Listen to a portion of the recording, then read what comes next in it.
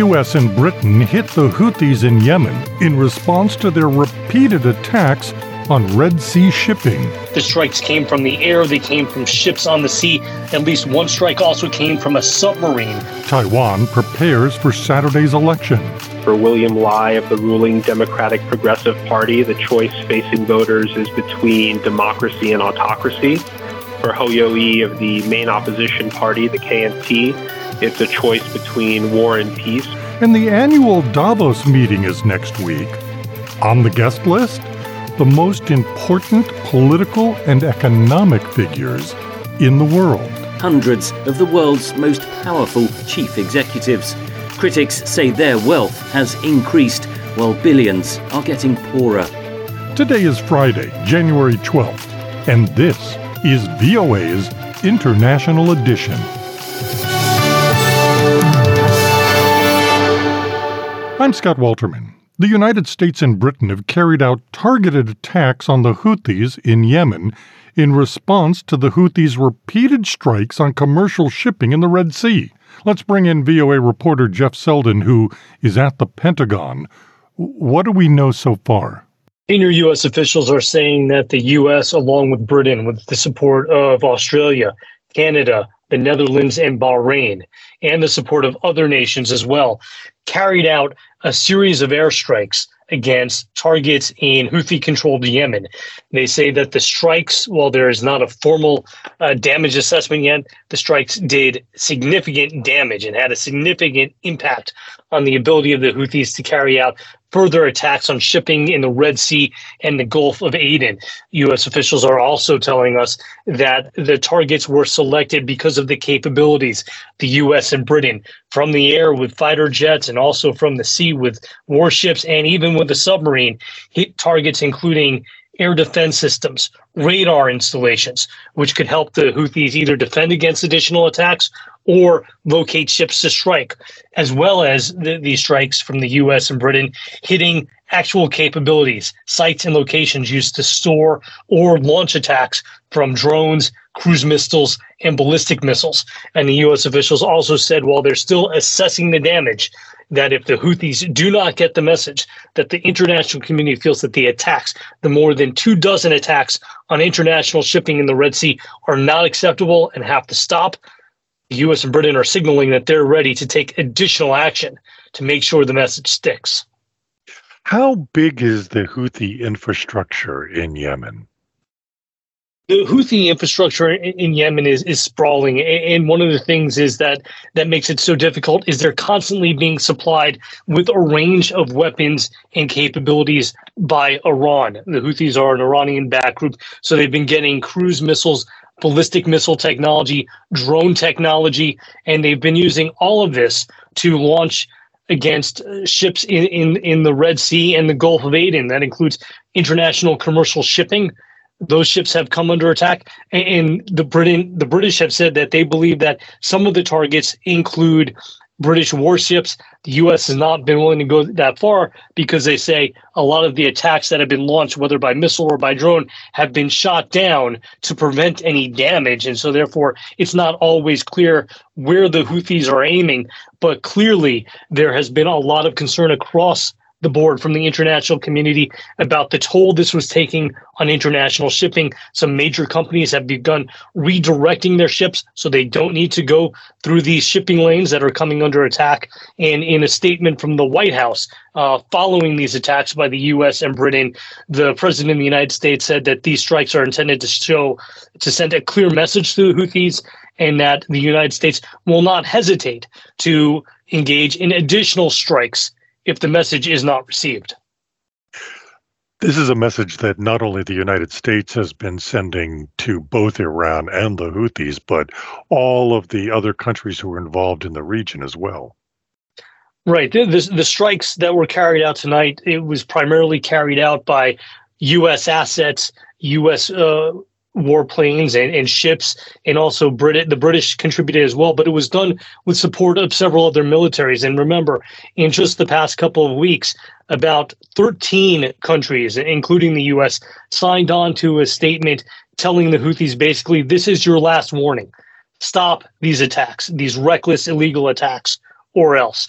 In addition, there's been condemnation from the UN, and starting in mid-December, the U.S. started, along with Britain, France, and other countries, what's called Operation Prosperity Guardian, which has been designed to protect ships traveling through the Red Sea, the Gulf of Aden, and the Bab el-Mandeb Strait. And as of last week, there were about 5 warships in the region taking part in that mission, and it had allowed for the safe passage of about 1,500 commercial ships in the area. However, the attacks have continued since those warnings. There was an attack, a massive attack that the Houthis launched on Tuesday, according to the U.S., which involved about 18 to 20 drones, cruise missiles, and ballistic missiles. There was another attack earlier on Thursday involving a missile. And so Thursday evening, the U.S. and Britain responded, targeting sites that are meant to degrade the Houthis' abilities to locate and target shipping in these areas. VOA's Jeff Selden at the Pentagon. 2023 was a consequential year for human rights suppression and wartime atrocities, especially in the Horn of Africa, according to a new report by the group Human Rights Watch. In the report, published Thursday, the rights group blames regional blocs and the international community for not doing enough to protect civilians. VOA's Nairobi Bureau Chief Mariama Diallo has this report. Governments in the Horn of Africa dealt with large-scale humanitarian crises in 2023. With no checks on abuses in Sudan and Ethiopia, civilians withstood the worst of atrocities committed in the name of war, the report by Human Rights Watch says. Letitia Bader is a deputy director in the Africa division at the Rights Group. We saw blatant flouting of very basic laws of war, human rights law by governments. In Sudan, a war that broke out last April between the Sudanese army and the paramilitary Rapid Support Forces has killed thousands and displaced millions of civilians, sparking a humanitarian crisis. The report says the warring parties repeatedly used heavy weapons in densely populated areas, and that instead of treating this crisis as a priority, influential governments and regional bodies have pursued short-term gains at the expense of rights-driven solutions. Time and again, we saw how there was limited diplomatic willingness at the regional level, but also at the international level,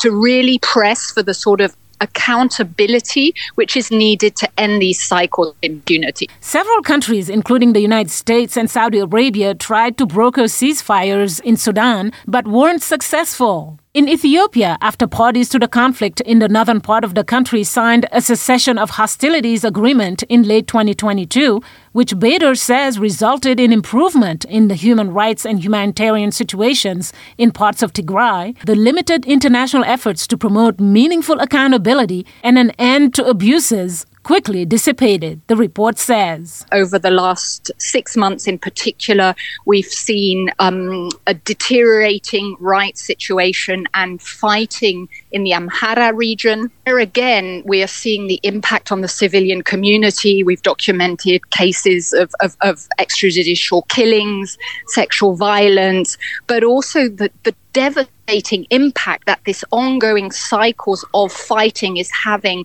on civilians' ability to access basic care. Fighting erupted in Tigray in late 2020 after the Tigray People's Liberation Front attacked army bases across the region.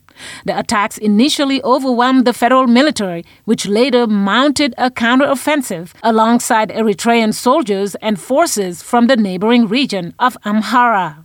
In 2021 alone, 5.1 million Ethiopians became internally displaced, a record for the most people internally displaced in any country in any single year at the time, according to the Council on Foreign Relations. Mariama Diallo, VOA News, Nairobi. Meanwhile, in front of the United Nations top court on Thursday, South Africa brought its case against Israel, claiming it is guilty of genocide in Gaza.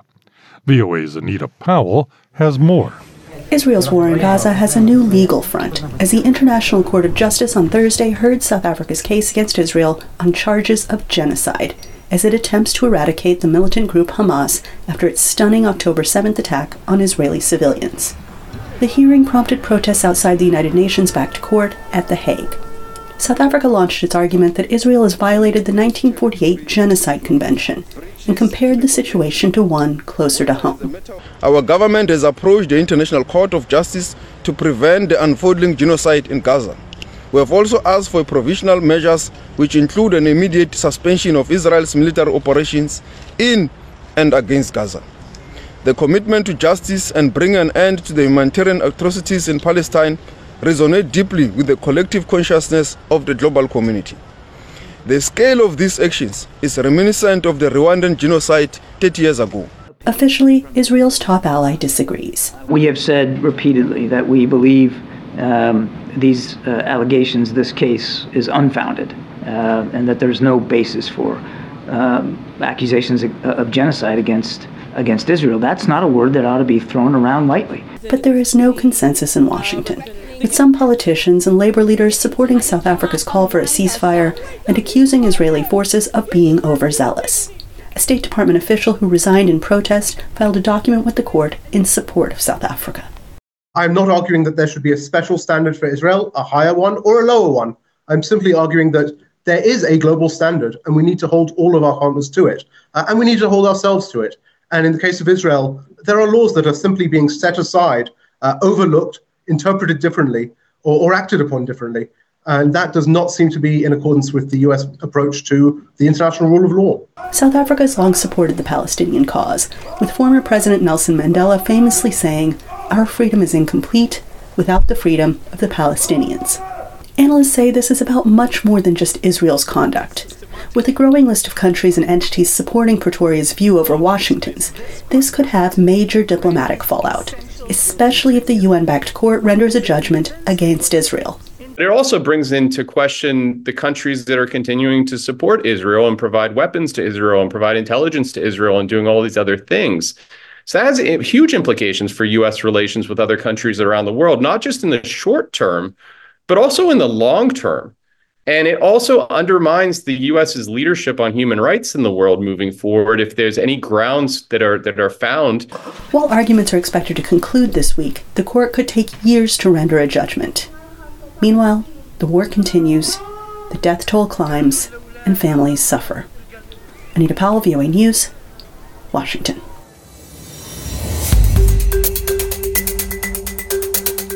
We're following these other stories from around the world. U.S. law enforcement officials will travel to Ecuador to assist in criminal investigations following a wave of violence blamed on drug gangs.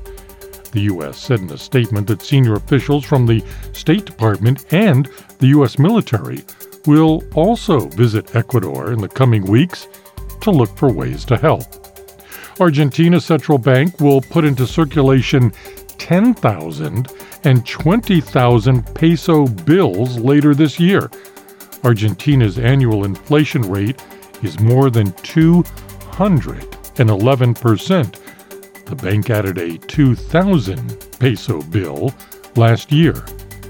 The Chilean government announced on Wednesday a partnership with Google to build the first undersea fiber optic cable between South America and Asia Pacific. Taiwan is all set for presidential elections on Saturday. They're being held under the cloud of Beijing's threat to use force to retake the island. But China's threats aren't just about warships and missiles. They are also about hard economic realities. The relationship is complicated. The Chinese mainland and Hong Kong account for about 40% of Taiwan's exports and supply about a quarter of its imports. Joining us now is David Sachs. He's a fellow for Asia Studies at the Council on Foreign Relations, where his work focuses on the relationships between China and Taiwan. Talk to me about the two main candidates for the presidency. So on the policy positions of the candidates, they have framed it in fairly existential terms. For William Lai of the ruling Democratic Progressive Party, the choice facing voters is between democracy and autocracy. For Houthis of the main opposition party, the KMT, it's a choice between war and peace, which is framing that Beijing has endorsed and amplified. But actually, I would argue, perhaps counterintuitively, that there's a broad consensus in Taiwan on the general direction that the island should go in, which is to really solidify its ties to the West, build relations with the United States, Japan, and other democracies, and strengthen its defense to deter Chinese aggression. And so on that core issue, you don't actually see much debate among the candidates. They all talk about the United States being Taiwan's most important partner, about the need to pursue economic ties with the United States, Japan, and other democracies, raise defense spending, and overhaul the military, and things of that nature. So where you have the biggest split, which is unsurprising as well, is on cross-strait relations and what role communication with Beijing should play, going forward. And there, Houthis and Ko Wen-je of the Taiwan People's Party believe that communication with Beijing should be a top priority to reduce misunderstandings and mistrust, while for Lai, I would argue that he places more weight in really building relations with the United States and other partners of Taiwan to deter Chinese aggression. China's been very aggressive in the region in the last couple of years, building the islands, flying across the strait, its interactions with the Philippines. How does that impact all of this? Well, for Taiwan, I think that it has an impact where it's hard to argue that Beijing has benign intentions towards the island. And I think that that's one of the fundamental ways that the context has changed over the last 8 years. I mean, with the militarization of the South China Sea, the pressure on the Philippines, the economic boycotts and embargoes on countries in the region, China's support for Russia and its war against Ukraine, it's hard to argue that you can basically trust Xi Jinping, and as long as you're having dialogue with China and lowering the temperature, Beijing won't do anything aggressive towards Taiwan. So I think that has really changed. And I would also add, of course, China's crackdown on democracy in Hong Kong as being really a huge factor in shifting this perception in Taiwan. Pushing people against any kind of concept of real relations with China, you mean? Well, on, I guess, shifting the sense that you can trust pledges that China has made. And that was the real, I think, shift with Hong Kong, is that, China implemented one country, two systems in Hong Kong. That was the same proposal it has made for Taiwan. And for a period of time, you could argue, well, one country, two systems was working out pretty well for Hong Kong, and it had a separate political system, and, its residents had political and civil and other rights that those on the mainland didn't have. But that has now lost any legitimacy in Taiwan. I mean, one country, two systems is a completely bankrupt formula at this point, with very little support in Taiwan. And so, that has really shifted, I think, perceptions of China, and it has made people say, well, what is my life? What would my life look like post-unification? And then they don't really like what they see. David Sachs with the Council on Foreign Relations.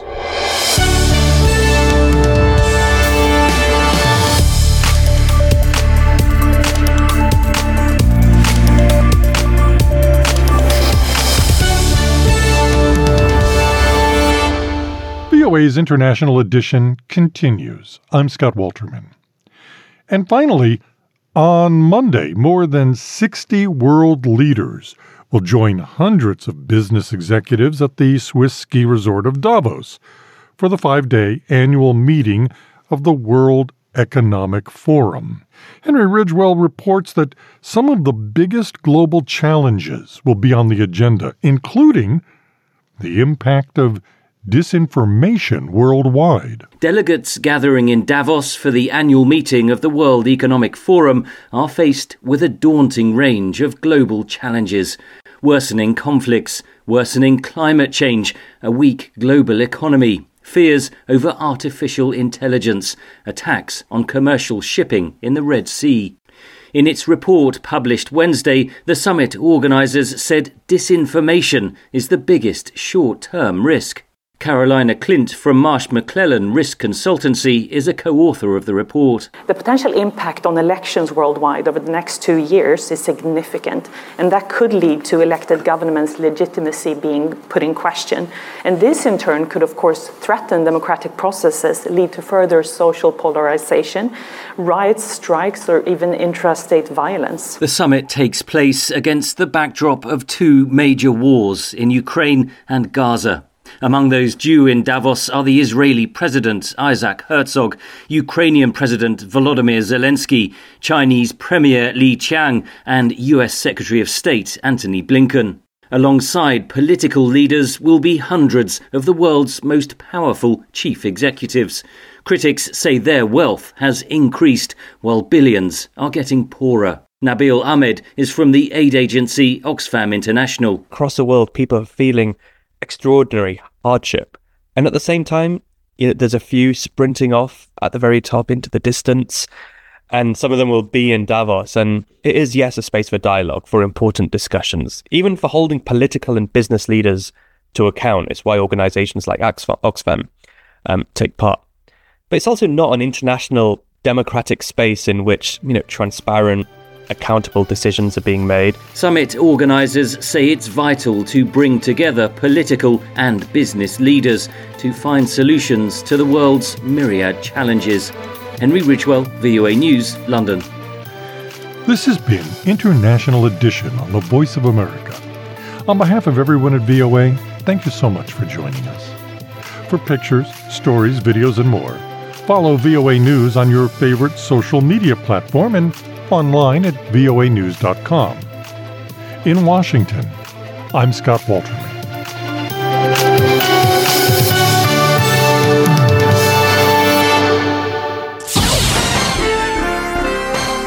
Next, an editorial reflecting the views of the United States government. Advancing freedom of religion has been a core objective of U.S. foreign policy since the International Religious Freedom Act of 1998 was signed into law.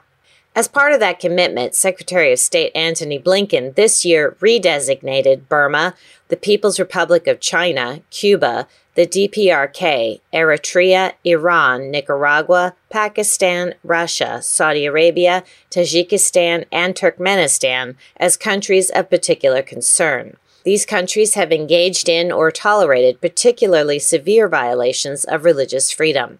This year, Azerbaijan was added to the list of special watch countries. It joins Algeria, the Central African Republic, Comoros, and Vietnam for engaging in or tolerating severe violations of religious freedom.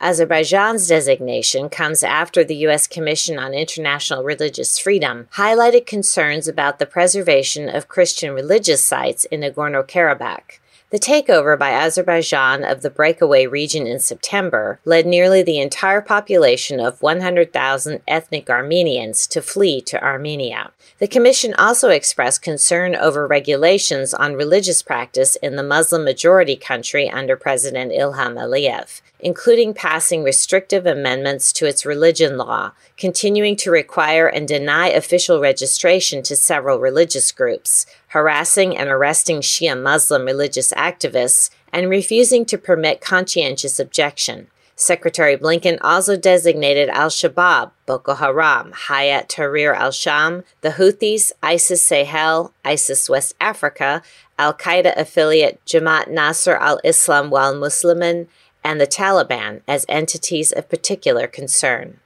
Significant violations of religious freedom also occur in countries that are not designated, noted Secretary Blinken. He urged these governments to end attacks on members of religious minority communities and their places of worship, communal violence, and lengthy imprisonment for peaceful expression, and transnational repression. He also cited calls to violence against religious communities, among other violations that occur in too many places around the world. The challenges to religious freedom across the globe are structural, systemic, and deeply entrenched, said Secretary Blinken.